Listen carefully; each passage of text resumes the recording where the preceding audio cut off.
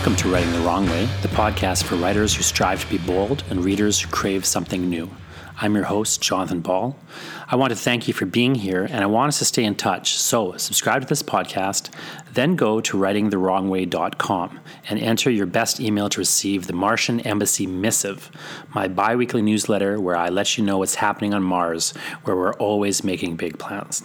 Join the Martians so you don't get left out of the invasion at writingthewrongway.com. And as a special bonus, I'll send you a free book. Speaking of books, my new book is called The National Gallery, and it contains sonnets about Leatherface from the Texas Chainsaw Massacre, elegies lamenting the death of my iPhone, and other strange missives from yours truly, the Poet Laureate of Hell. Visit thenationalgallery.ca to order your signed copy. That's thenationalgallery.ca. This is part 2 of my interview with Matt Jodrey from At-Bay Press, and if you go to jonathanball.com/atbay, that's jonathanball.com/ATBAY. You can, get a hold of the first episode, or, of course, subscribe and just, cycle back and get it. But jonathanball.com/atbay has both episodes. So enjoy. There's also, by the way, a link to an article that Matt wrote about how his novel Phenonymous was published in Braille. So take a look at that. And so on. Enjoy the interview with At-Bay Press. Now, Matt Jodrey is also at Bay Press, or what is your precise title at At-Bay Press? Yeah, what? I'd like to know that myself. Do you have it? Are you the president? Yeah, I mean, COO. I let's just say I signed the emails as publisher at Bay Press. Publisher of At-Bay Press. Yeah, and my wife is co-publisher, and she is also managing editor. So did you both start the press together? Yes, we did. Yeah. So when you first started the press together, you said you started in Toronto. Yeah. And then you moved to Winnipeg. So what was the impetus to actually? I want to know. Well, you talked a bit about the impetus to starting the press. Having to, just feeling like there was this untapped resource of talent and wanting to kind of participate in that. Bring some great work to light. What were like the? But what's the moment? To me, like a lot of people feel that way. Yeah, sure they do. Right, and they don't necessarily go start a press. Like, what's the right? Like, when did you start? I guess you and when did the two of you start to really take it seriously as a thing you're going to do? And what were the first kind of steps that you took? Well, I think I published. I published a graphic novel. Actually, a comic book series. That was the first thing I did, and I created the press just so that it had, some sort of colophon to, go under.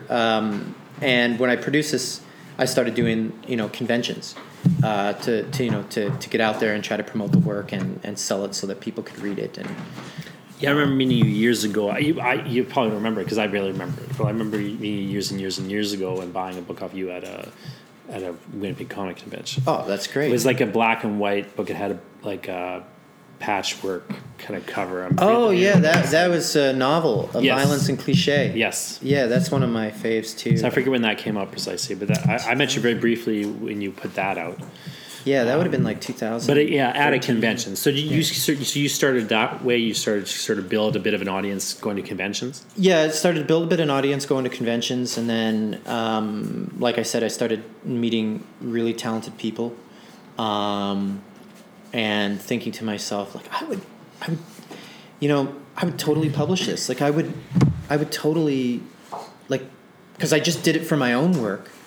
I would totally do that for somebody else's work. What does it take to do that? And then, my wife and I sat down and we said, okay, what's the best way that we could lose all of our money, have, an insurmountable amount of stress, lose all of our nights of sleep, and put out some really beautiful work, right? And that's what publishing is. It's horrible. My favorite joke about publishing is this. You might have heard this before. My favorite joke about publishing is, how do you end up with $1 million in publishing? Yeah. How? Start with $2 million. It's true. It's terrifying, and also too, just working with the eccentric characters over the years has been both, so much fun, but also just so much stress too, right? So you started just very modestly thinking of doing some self-publishing projects, and then you started to look around you and see other people you wanted to publish. It's interesting to me because I started the Chapbook Press years ago, which I love, by the way. Mm-hmm. I love chapbooks. That's always something that we've kept alive with regards to our press. Is we do a whole bunch of handmade work that doesn't hit the trade shelves. And if people don't know what a chapbook is, it's just a book that's under 49 pages. It's not legally considered a book, and would be considered a chapbook. But there's a whole, industry or like less of an industry, but there's a whole collector base of readership. Just and they're very collectible. Usually, they're very limited run. Typically, they're often somewhere between again, anything that's under 49 pages is technically a chapbook, but often they're 10, 20 pages, sometimes less. Exactly. And hand stapled or otherwise. Sometimes very ornate and put together. Yeah, some of our stuff is very ornate. We use all handmade papers. We cut, stitch. It's fully bound by hand.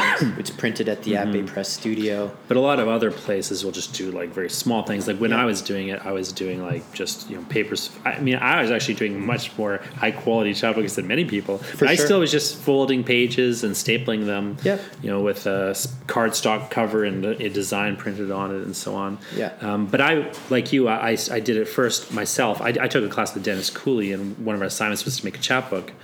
And then, Dennis Cooley, you're going to publish one of his books. We're going to publish The Muse Sings by Dennis Cooley, and it's on its way to print. But his assignment he made us do was make a chapbook. So I made a bunch for the class and whatever. Yeah. That was what the assignment was. And then because I had already figured out how to do it, I thought, well, I'll just make another one now. Yeah. And I very quickly moved away from publishing just my own. I did some of my own work, but I very quickly moved into publishing my classmates and other people around me. But isn't that a thing, though? Mm-hmm. Because I feel like if you love to create, it's not. It's at least for me. I can only speak for myself, but I love to create things, and so it's not just about what I like my own work that I want to create. It's other people's work too, because I see the value in it. I see the heart and soul in it. I see the cliche, the blood, sweat, and tears. So and I'm a collector at heart. So I think to myself, nobody's going to make that, so I can't collect it. So if I go make it, I can go get this author to now sign 15 copies of it, and we get to keep one at the studio.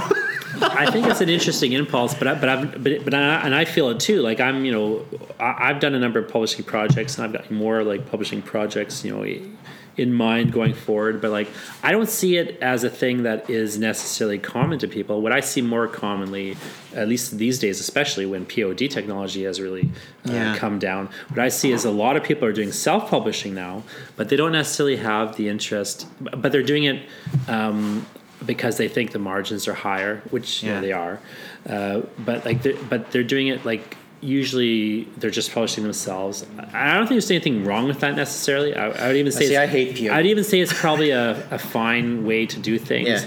And I don't think I don't look down on self-published or anything. I don't look down on self-publishing at all. I just think POD. it is. Yeah, I just think that it's it's a different impulse than the impulse to want to kind of build a community around or you're publishing Chris Macalino, a book by Chris Macalino soon, and that's a guy that I've known for a long time, and who I remember I've seen manuscripts that he's done and not published, and so there's people like that for whatever reason they just and I've done the same thing. You write a book, and you don't necessarily publish every book you write, but they don't necessarily have a clear connection to or even just a clear interest in publishing, except on their own terms. Okay, so Chris Macalino, what would you say if I asked you, to describe Chris Macalino, not his writing, just him as a person, like what would you say? What would be the first few words? He's a very mild-mannered guy. Thank you, and that's exactly how I would describe him: quiet, mild-mannered. Mild-mannered, very thoughtful. Very thoughtful. Very deliberate. Yes, but not necessarily interested in like putting his name everywhere. Exactly. So you've got these authors who are really great at promoting themselves, right? They're fantastic promoters, and they have talent too. Mm-hmm. And then you've got these authors who have this exceptional talent who are horrible at promoting themselves. And I shouldn't use horrible's a tough word. It's not in their nature to be that way. What they want to do, yeah. Right? Like not in their nature, yeah. It's not in their nature. They're a quiet, reserved person. There's nothing wrong with that.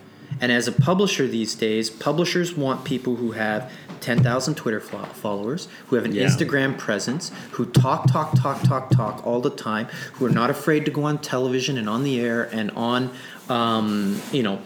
any type of media outlet. But, I just had a poet that we published out in Wasaga Beach. She's in her 70s, and she is a quiet, reserved person, a lovely person, Mary Barnes. We published her book called What Fox Knew. It's gorgeous. It's her first collection of poetry. And I feel like a lot of these people get overlooked because they're not marketable. And that's a publisher cop-out. That's a publisher excuse. You have to be able to find a way to market the work itself, the value of the words that are being written, not the author as much.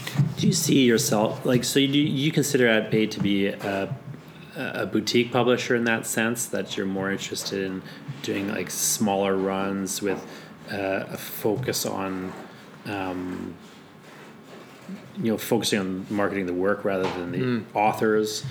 You don't necessarily need to I love to be able to market an author. I love to be able, don't get me wrong, I've got to pay bills, so I want that. And I would never balk at a bestseller. That would be fantastic too. And we do publish those types of books as well, right? Like we publish books that we know are going to hit the trade and be a little bit more accessible. But that's never been the primary focus. The focus is on putting out, like you said, well-designed, beautiful books that are well-written and meant to be well-read. And that's always been the focus. And then that money aspect, which unfortunately is always the ever-looming carrot that's over there that you try to keep reaching for, is there because you need to keep the lights on and be able to still publish people, right? There's, it's always, you always hear the sad story about a publisher folding and closing up shop, and then where do their authors go? What happens to the projects that were in the queue with them, right? Yeah, in that pipeline, and I've known people who have had projects in the pipeline. Like when Douglas and McIntyre went bankrupt, I had a friend who was in their pipeline. Eventually his book did come out with him after all that stuff was sorted out. But that's rare. And it works out. That comes down, I think, to the author just getting his feet back on the ground and grinding it out to get it into the hands of another worthwhile publisher. He had a weird case where the publisher they kind of were bought and revived, and then they just kept on with their normal publishing program, which is almost never the case. Yeah. That usually that stuff gets lost in the shuffle, right? Yeah. But what was the sort of so when you decided to kind of take, I'm not just going to be publishing my own work, I'm going to look at publishing other people, right, and take this, what was the sort of the next things that you did to kind of really grow? Well, I think the next thing is really connecting with the publishing community. And that's other publishers, rolling up your sleeves and becoming a part of that community, and really just keeping your ears open, listening, I think is a huge thing, because there are publishers that have been in the game for a really long time who've been through all the trials and tribulations of doing this this thing. and they're still in it, and so then you realize that there are other crazy people out there too, who are willing to do this, and Do you find other publishers are pretty accessible and like cooperative in that sense, or like you don't find it to be a competitive industry? Or? Yeah, sure. I mean, there's a healthy competition always. I mean, I see books that come out from local Winnipeg publishers here, U of M Press, and ARP Books, and the list goes on, and I see these books, and I'm like, oh man, these are.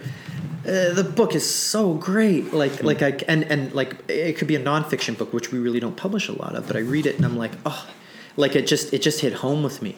And the design is there, and it's accessible. That's the big thing, I think, is having great distribution, making sure that your book can be at the bare minimum ordered anywhere in the world, but ordering books is not enough. They need to be on the shelves. People need to be able to see them, and then it's the fight for shelf space. That's where you really have to. So how does somebody wade into that battle? Like, how did you sort of get into,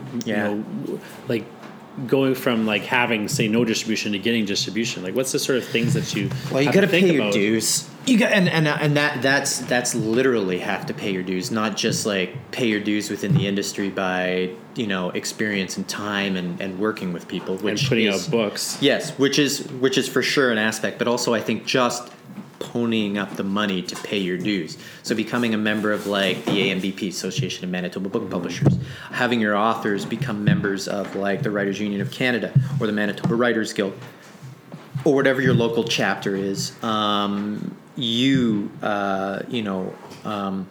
Becoming a member of the Association of Canadian Publishers, or the list goes on. But where you and us, like being a member of the Canadian Bookbinders and Book Artists Guild, the Fine Press Book Association, like we're members of all these different things, and we pay those annual dues. And what that gets you is information. It gets you information, and that information is invaluable. And then what you do with that information is entirely up to you. So you learn about who the good distributors are. You learn who the sales force people are who really do know how to sell books. You learn who agents are. You learn who the best bookstores are in Canada, the United States, and abroad. And then who to talk to there. And sometimes it's just a matter of getting in the car with your buddy and driving down to Minneapolis and saying, I'm going to go to 30 bookstores. And I'm going to talk to them and, drop off our catalog, have some samples of books, and say, look, this is coming out. We'd really like to see an order from you. And that's the job of the sales force to do that as well. But I think it really speaks to, building a relationship with bookstores that otherwise have never been reached out to. And then you see an order come through from them. And I think that's great. So it seems like what you're saying in some ways is that a lot of the hard work or the job of the publisher is being part of a community, and not like losing the connection to why you were doing it in the first place, which is to be part of this community and help the community. But support the community too. You have to go out to, I love book launches, and I go out to, I would say 95% of the book launches I go to are not our authors. I go to other people's book launches because I want to know what they're writing. I want to support them and buy a copy of their book, and I want to get to know them and meet them, right? And that to me is like if Jonathan Ball puts out a book and it's $25 or $20 or whatever it is, that's money well spent to me. Because one, I get to read his work. Two, I get to meet him. Plus, who knows how many other people from the industry are at the launch. I find people really have when I started doing chapbook publishing, one of the big reasons I was doing it in the first place, because like you, I didn't grow up in Winnipeg. Right. I grew up in a really small village, not even a town, a village. Oh, really? And in northern Ontario. Like I grew up in small towns around southern Ontario, but then most of my childhood I spent in northern Ontario in the village of Stratton. It's like 100 people I know at most. You know what I'm talking about? Yeah. So I grew up there, and I went to high school in Rainy River. Which is like a town of 1,000 people, if you include the gravestones. Do you know what I mean? Yeah. And so one of the reasons when I came here, I had never met a writer before, right? I wanted to be a writer. So coming to Winnipeg predates your writing career? Well, I mean, depends when you count it starting. But before I started publishing, yes. So I was writing, of course, but I was very serious about it. But I didn't start publishing till after my first publication professionally was in CV2. After having gone to Untold events and so on. But I started publishing these chapbooks and stuff. One reason I started doing it was I just wanted to support this community and be part of this group. But a big reason of it is I just wanted to meet people. Yeah. And I thought it was like less weird to like introduce myself to somebody if I was like, offering to help them in some way. Yeah, do you know what I mean? Like, absolutely. And it just was like an in for me. Like, it's like, hey, I'd love to see some, of your stuff. Like, I really liked your reading. I'd like to see some of your work. I'm doing this, I do these chapbooks, whatever. Plus, I was doing my own chapbook, so I could like hand them something. I could give a person something. Right. Like, I wasn't really trying to sell them. I was just giving them away. Like, I had like 300 of them, and I was just giving them to people. You want your work to be read. Yeah, Clive Barker has one. Oh, that's great. So like it was just to me about like getting things out there, and even I didn't have the idea that it was going to like help me so much as like it just would be a way I could get into the community and like meet people and just like make friends or whatever. Yes. Because I didn't know people having moved here, right? But that's part of it. Is just going back to being that transplant is. You've got to survive in a new world. I think that's one thing that people like lose in the digital age, in a sense. Like when they start doing like these publishing projects, especially, is they're trying to do it all online, right? And I think like there's obviously value to doing things online, and For like sure. It's you can like you can never leave your home and like publish a book and sell the book and market it and so on. But I think you really lose the connection in many respects with like who's around you. That's right. Like one reason we're sitting in the Chasing Artwork and GMB Kmiecik's studio right now doing some recording while another Matt is roaming around hard. working. Organizing prints for conventions and stuff, and like I come here like I pay these guys to come in here and do work because one, I can get out of the house and my kids aren't going to my kids aren't going to interrupt me, but two, like just so like there's people around. And I just think it's valuable, like because I can get like somebody's perspective on something, or even just it's you can meet people because I'm sitting here. I'll meet people. And it's inspirational too. You're around other. It's inspirational. Like I see all their stuff on the walls, and like I just have always felt like it's cool and fun. Like when people are doing things, for sure. And when you're sitting at home and like you're just like working on your own book, like you say, it's a very lonely sort of job to be a writer. It's terrible, and that's fine. But it is like. I feel like at a certain point it's too much, Yeah, it is. And like I like to call books anti-social media, and I think there's like a way in which there's a good side of it and a bad side of it, right? Books, I think, anti-social media. They're anti. Yeah, they're. I think their very nature is contrarian. Like they're meant to go against the grain of all other media. Right, and so the idea I think that most writers I think who want to actually send a message, just sit down and say to themselves, I've got to write about something that's meaningful to me, right? You sit in front of a student and what should I write about? Well, are you a race car driver? No, then why are you writing about being a race car driver? Like, unless you want to do a ton of research. Right? Write about something that you're really great at baseball. So maybe talk about what it means to lose the big game, or you know what I mean? Like these are very loose, arbitrary examples. Yeah, but the idea behind it is you start out at least in that green realm of a new writer. Focus on what you know, right? Like write about what you know. What's hurting you. Yeah, I think sometimes people often offer that write what you know advice, and then people will attack the advice. And I feel like what they don't get often is like nobody has ever said like only write what you know. No, but it's like not. It's a good place to start. It's the place to start. What people will do is they'll discount their own. What I see teaching students especially is they'll discount the knowledge they have, right? Because they think they should have some other knowledge, right? And there's nothing wrong with going towards that, but like I think first like don't discount what you already know, and then as you say like kind of focus on like what is it that you know that another person doesn't, and then building off that, and like Exactly. And then at a certain point, you want to be getting into research and things and learning new things, of course. But have you But you don't ever need to been start in that one spot. Yeah. And, like you don't need to discount all the information already available to you. No. Because you think writers should do X. Well, I just think like a teenager. Have you ever been bullied? Okay, you have, obviously. Or whatever. Like many have, right? And so what perspective did that offer you, right? Other than the fact that, it sucks, right? Mm-hmm. But did you take this away, like were you able to take this away and actually now have more of an appreciation for the other people around you that were being bullied as well, right? Like, are you now more compassionate to your fellow people in your school because you've seen, like yourself, you've seen other people be treated in the worst possible way, right? So now, like, you're able to take these facets away and use them for your writing. I love that.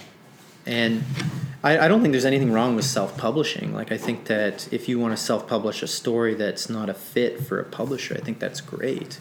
Just stay away from POD if you can. I don't know. Print on demand for me is from every bit of it that I've seen, it's very low quality.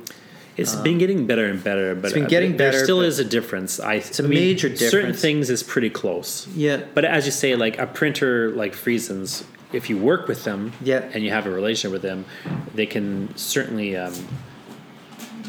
do all sorts of things. Yeah. I think a lot of times, like, I feel like the POD quality right now, it's gotten so good that it's indistinguishable from most books, but you can surpass it. I'd have to see the new stuff. You can surpass it easily if you just know what you're doing. Yeah.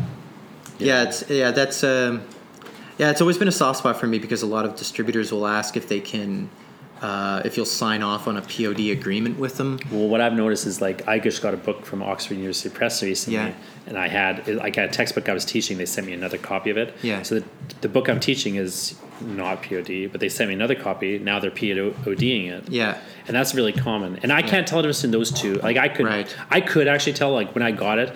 I don't know what it is, but, like, it was very high quality, but I could tell the instant I got it that it was POD. I just could tell, and then I checked, and I could, you can check. Found out. And but it's very close. Like it's an ineffable quality at this for some of them. But you can, of course, outstrip it. Like, they can't do this kind of hardcover. No, and in fact, in Canada, there's only a handful of printers that will do it, especially the rounded spine. Yeah. Which is, I was going to say that rounded spine is it's a classic spine, right? Mm-hmm. And there's a lot, like, most of them now are that hard square bound spine, which is just from being able to crack the book open in a certain way is different. I mean, they don't lie flat, right? Like, this one, I'd have to break the spine to make it lie flat. That's right. But, like, I could.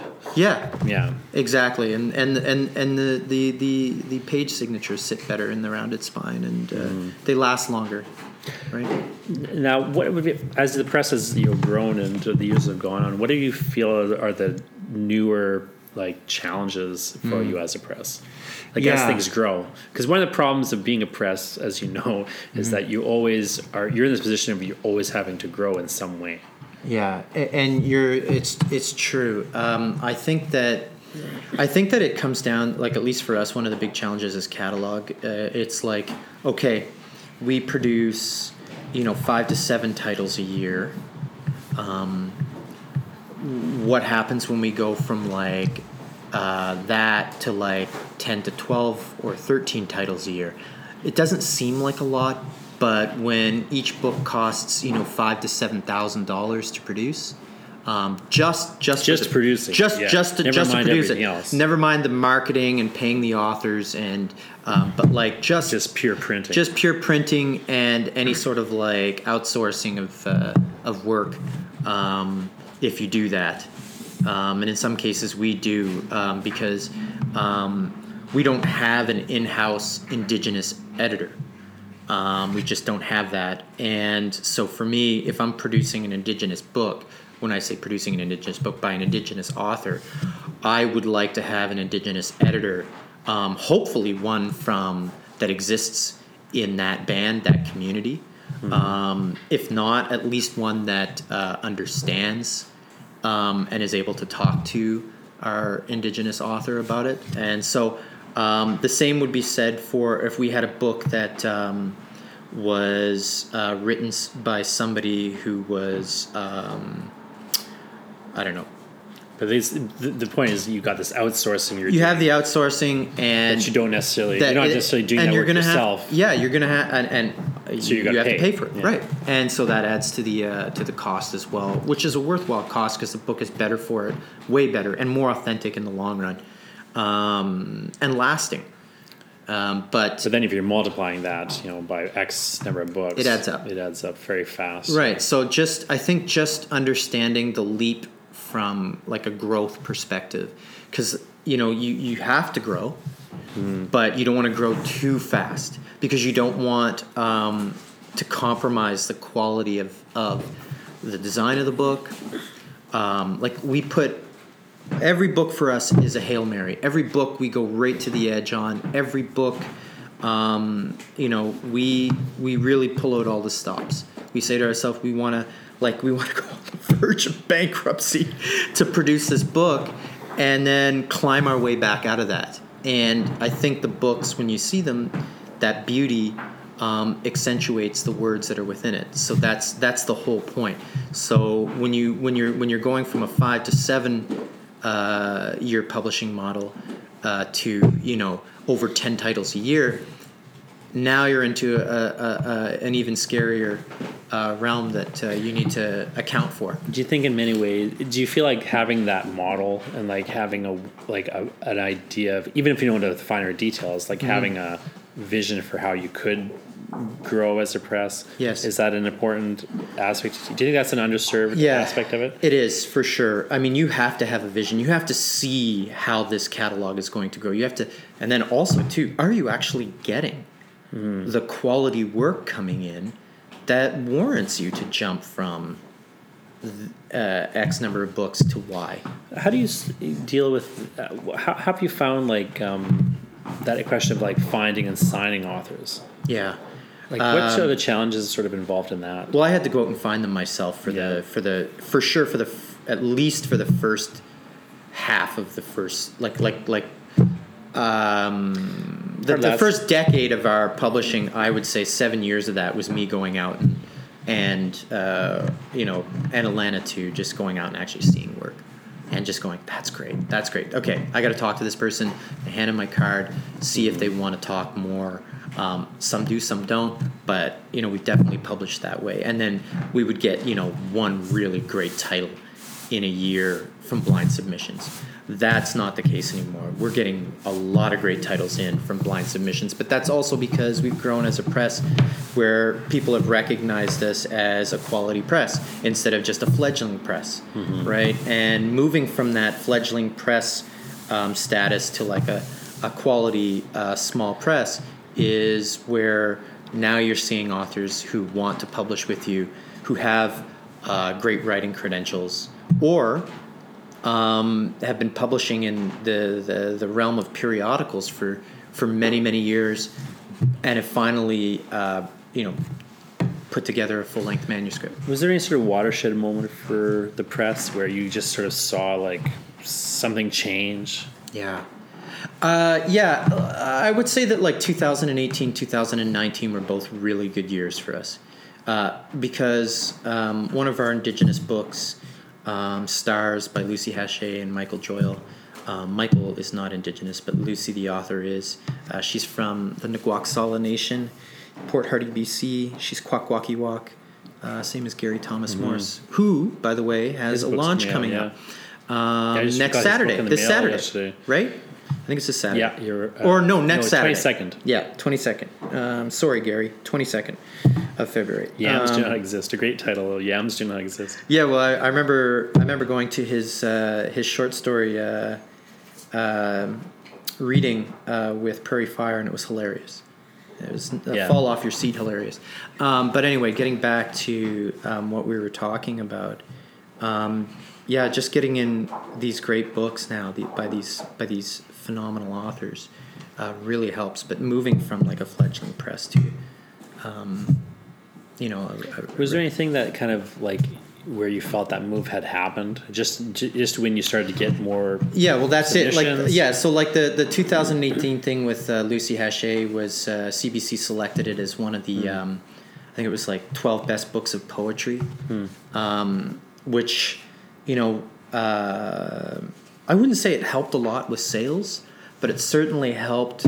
I think the publishing community at large, like the literary community, the stores really recognized that there was some great books being published by At Bay Press, and then in 2019 we had some great books come out, but also too we really finally managed to start to see the arts councils take notice of the press and give us some grant money, which we never published. Our publishing model was never based on grant money, and I think some publishers rely on it to stay alive. I know some publishers rely on it to stay alive. Without that grant money, they would fold. And we're talking some really important publishers, medium-sized presses in Canada that without that grant money would fold. But we've never been that way. What we've done is we've said, okay, if we get grant money, we can make that book just that much better. We can now,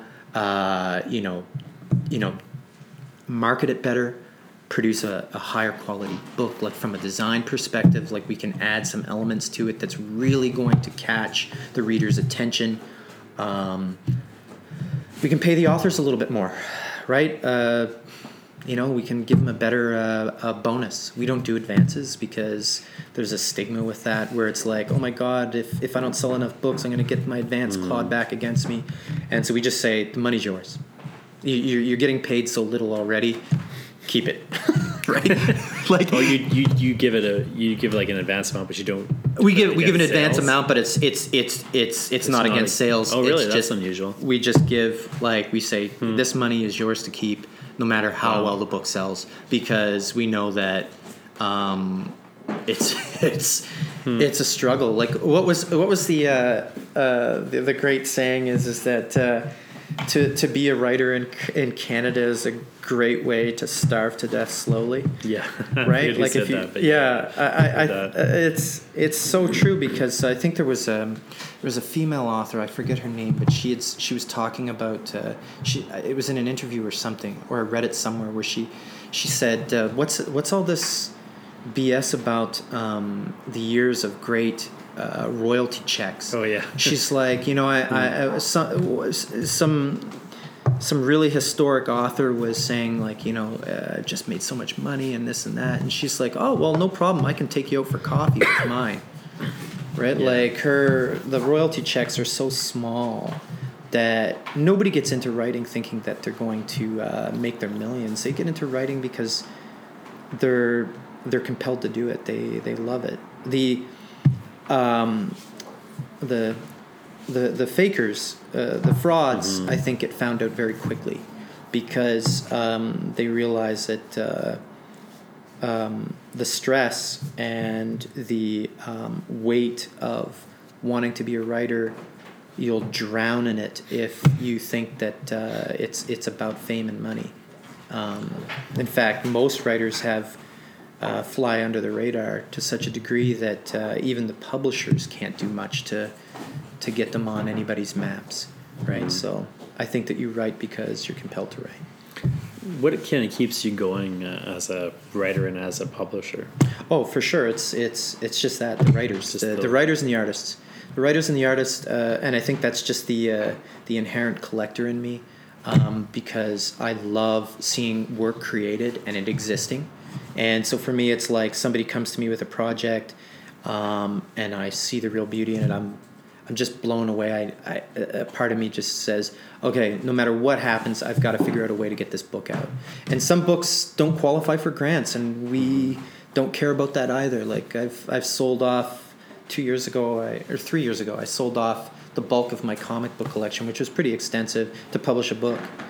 And just because I didn't have the resources at that time to actually make a payment on the print job, and there was no arts council that would ever give me a grant for it because it was just so out there, and now that book exists, and it would never exist if it wasn't for that. It's interesting to me, like sometimes the perceptions that writers have about publishers, because they're often very skewed. Like, because I've done, I worked in, I edited a magazine. I had done a bunch of different things on the publishing side, even though I've never, I haven't gone too extensively into publishing in the way that you have, but like. But you've had a taste of the salt on the wound. Yeah, and I'm very, and I always go to visit my, like, if I'm in Toronto, like I'll go to visit my publishers, and I'll go to the Coach House of Books, and I'll hang out there or whatever. Yeah, and it's just interesting, like the perception of a place versus, say, what it is. So, like, Coach House Books is such a great thing, though. Like, you went to visit your publisher, Coach House Books, to hang out. Well, I was like, who says? Out. Who says I work in an insurance company and I brought Atlanta. So I went there one time, and it was shortly after they had won the Giller, with 15 Dogs. So great book. Andre Alexis. Yeah. So they were. I brought like some cookies to the Coach House, and I was hanging out with Atlanta. That's great. And I was just kind of talking, and I was just talking to her for a little bit, like on her coffee break, and I remember like distinctly, I asked her like, how many submissions are you getting now? Yeah. And she was like, oh my God, it's unbelievable. Yeah, it's unbelievable, yeah. And I can't imagine Coach House and Nancy, they must get publisher.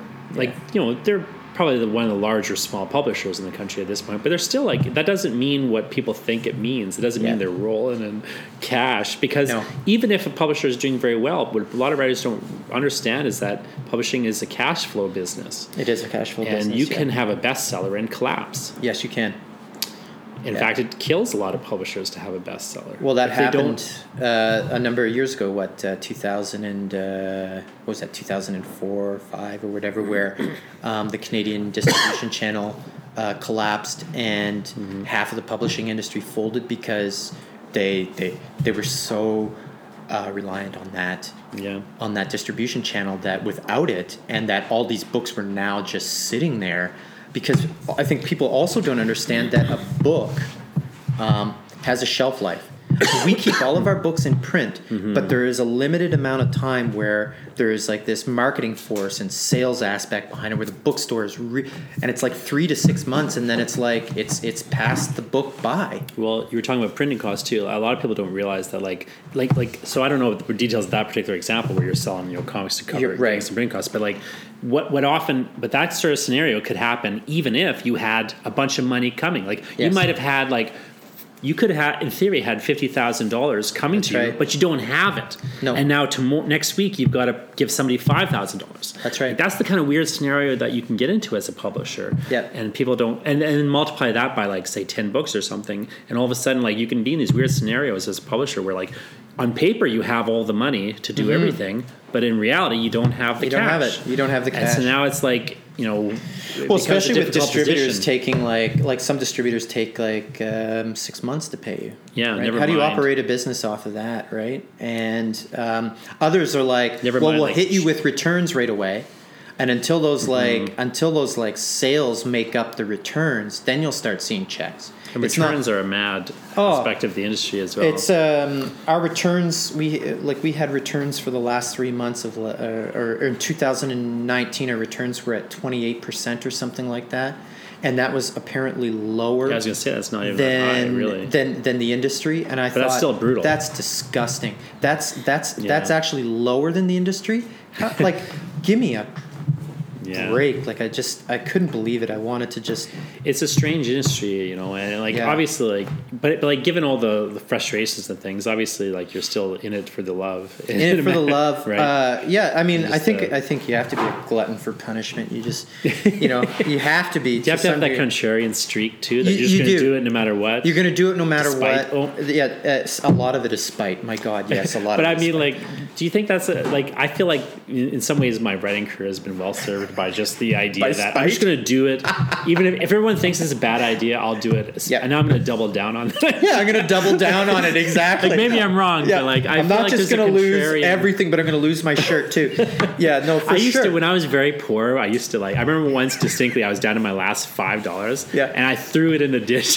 just to know what it feels like to be broke. Well, yeah, I was just like, I don't like, I went down to my last $5. I'm like, to F with it. You know? Yeah, I what don't even good need is this this to me? $5. Yeah, what good is it to me? I just threw it away, and I Yeah. was like, I felt like I just like A weight had been that lifted off you. contrarian Yeah. streak. You know, I think it served me ill sometimes, but I think on a meta level it served It me is. well. You have to be a bit of a. You have to have a bit of a maverick like nature too. You have to say. That's a better way to put it. Maverick, like you do. You have to be able to say like, I'm going to think of ways to beat the system. Mm-hmm. I'm gonna talk to the right people, or I'm gonna twist their arms. I'm gonna fight for it, because I believe in this, right? More so than I have believed in any ridiculous day job working for a corporation who really just thinks about a bottom line. What were our sales for that year? And that's an unsustainable human practice. And for me, I've always believed that, like, you know, it's a very ridiculous romantic notion, but that the arts would save the world. You actually have a great moment in this book. I flagged. Just maybe as a kind of coda, I'll just see if I can find it here. But Sure. Where you're talking about. While you're looking, I want to tell Oh, all you- of my authors to make sure that they take a page from Jonathan Ball and start bringing me some cookies. Yes, here it is. Art is sacred. This is so. I just want to read this. Sure, you know, go for it. life is full of troubles, all kinds of them, and there's not much worth living for these days in Winnipeg, or anywhere else for that matter, except art. Art is sacred, and of all the sacred arts that nobody cares about, which is in fact all of the arts. This tale is about the power of words. I love that sort of thing of the art is sacred, but then immediately followed up with, and of all the sacred arts that nobody cares about. Which they don't, because it's shown like from a society perspective, from a political perspective, nobody gives a shit I just like about the doubleness arts. of it, you know. Yeah, well, there's it's like that cognitive dissonance of like, on Yeah. one hand, you can believe, and then you condescend it 2 seconds later. Yeah. Yeah, I know. I think it's beautiful though in a weird way, and I think it like captures that the strange. The theorist Lauren Berlant has a phrase called cruel optimism, which she defines as when you I love it. when you have a sort of attraction to the thing that's harming you. Yeah. I feel like a writer or a publisher maybe has to have Yeah. a sort of streak of cruel optimism. Oh, where you do. They just, you know what I mean? Like they kind of. and you have to want more. You have to want to come back for more all the time. But I think that but you know what? There's also this beautiful thing where you send out that package to the author of their author copies, and I haven't even heard from them yet. It's in the mail, right? The postal service has now got it. It's in their capable hands, and they're going to deliver it to the author or the artist. And I think that for me is like the most exciting aspect, is wondering what it must feel like for them to open it up and tear into it and then crack that cover for the first time of 4 years of their life. You know what I mean? That's really amounted to this small little, almost insignificant physical object. And all we've ever hoped for is, did we do it justice? Did we put out something that and my heart is always worried about it. Like, it really is. Did we do it in a way where the author is going to be just so pleased? Because I've met so many authors over the years who've worked with the major publishers who have complete control over the entire aspect of the design and the look and the cover art, and they are so disappointed when their book comes out. And now they have to get behind that book. They have to go out and support that book that other than their words, which is what they love, the rest of it to them is physically appalling. And for me, that's why every one of our books, as part of our agreement with our authors, is that, do you like what you see? Like, we send them samples. Are you happy with what we're doing? And while we can't always take every one of their like complaints or suggestions and switch it, because we do believe that we are the professionals when it comes to that. They're the writer. They're the professional writer. We're the professional bookmaker. That we do have to take into account that, like, they're like, I am offended by this cover, Matt. I don't want this to go out. Or I really don't want my picture on the cover because I've just never done that. And I prefer to just have my name on it or whatever, and a bio. Great. Like, we don't want to put, like, we don't want to say, no, your picture's going on the cover because, you're a real handsome dude, right? And we want to make sure that, like, your handsome face is on there. No, it's fine. No problem. We'll leave the picture off, right? That's going to make you feel more comfortable about the book. You're going to, at the end of the day, they got to go out and support it, right? And plus, they poured their heart and soul into it. Their whole, like I said, I think about the fact that they haven't been with their kids for a long time, and that they have to write about this, and it's because they believe in it, right? And there has to be a level of ego too, right? Every author has to believe that their work is worthwhile, and that's purely ego, right? You just say, I am able to write something because it matters, and that's a pretty. It's a. Yeah, and I think as a publisher, you need to kind of also believe it matters, and, like, yes. You need that realistic view of, like, how other people might perceive it and how you're going to market them, how you can make other people care, but also, like, to really, I don't know if you can you do it, like, if you don't really care. I think that's the problem that in many ways has hit larger publishers, where they don't necessarily, not to blame all large publishers or anything, but I think, like, is a weird phenomenon in the publishing industry that people will outsource editorial in the sense of, like, deciding what books to publish, and whether they want to get behind the book. No, you as a publisher, you have to be able to say, like, these are the books that I'm going to publish, and this is why. That's one of the things I like and appreciate so much about small press publishing is that, although the larger presses do certain things very well, and there's some very great books coming out from the big presses, and they do some great stuff. But like, I think one of the things that the small press has really an advantage of a sort is, like, editorial vision. Yeah. And the kind of personal touch of, like, knowing the books and, like, getting behind them in whatever way. Oh, it's true. I think that, like, there's a different type of readership that go to small presses versus the major presses too. The major presses are looking for books that are going to be a hit for the most part, right? They don't really take big chances. They want tried, tested, and true authors, or they want what's hot, right? They want something that is they want to strike right now because for whatever reason the LGBTQ plus community is really important to them right now, and they're selling books, so let's gravitate and grapple to them, as opposed to, and there's some great work coming from that community that's and, like, as opposed to, like, a more intimate investment in that. Yes, but really getting to, like, the really getting to the to the Billy Ray Belcourts, who are these phenomenal authors who have this passionate, singular voice that I think are amazing. And I think that's where those small presses reside, because they're willing to take the chances. They're willing to lose their shirt on this one author because they think to themselves that this book must be published. For no other reason than this book must be published, right? And then you worry about whether or not it's going to sell later. Well, thanks so much for talking to me and for taking the time. And well, thanks for having me, Jonathan. Thanks for publishing cool books. Yeah, thanks. Thanks very much. It's been a real pleasure.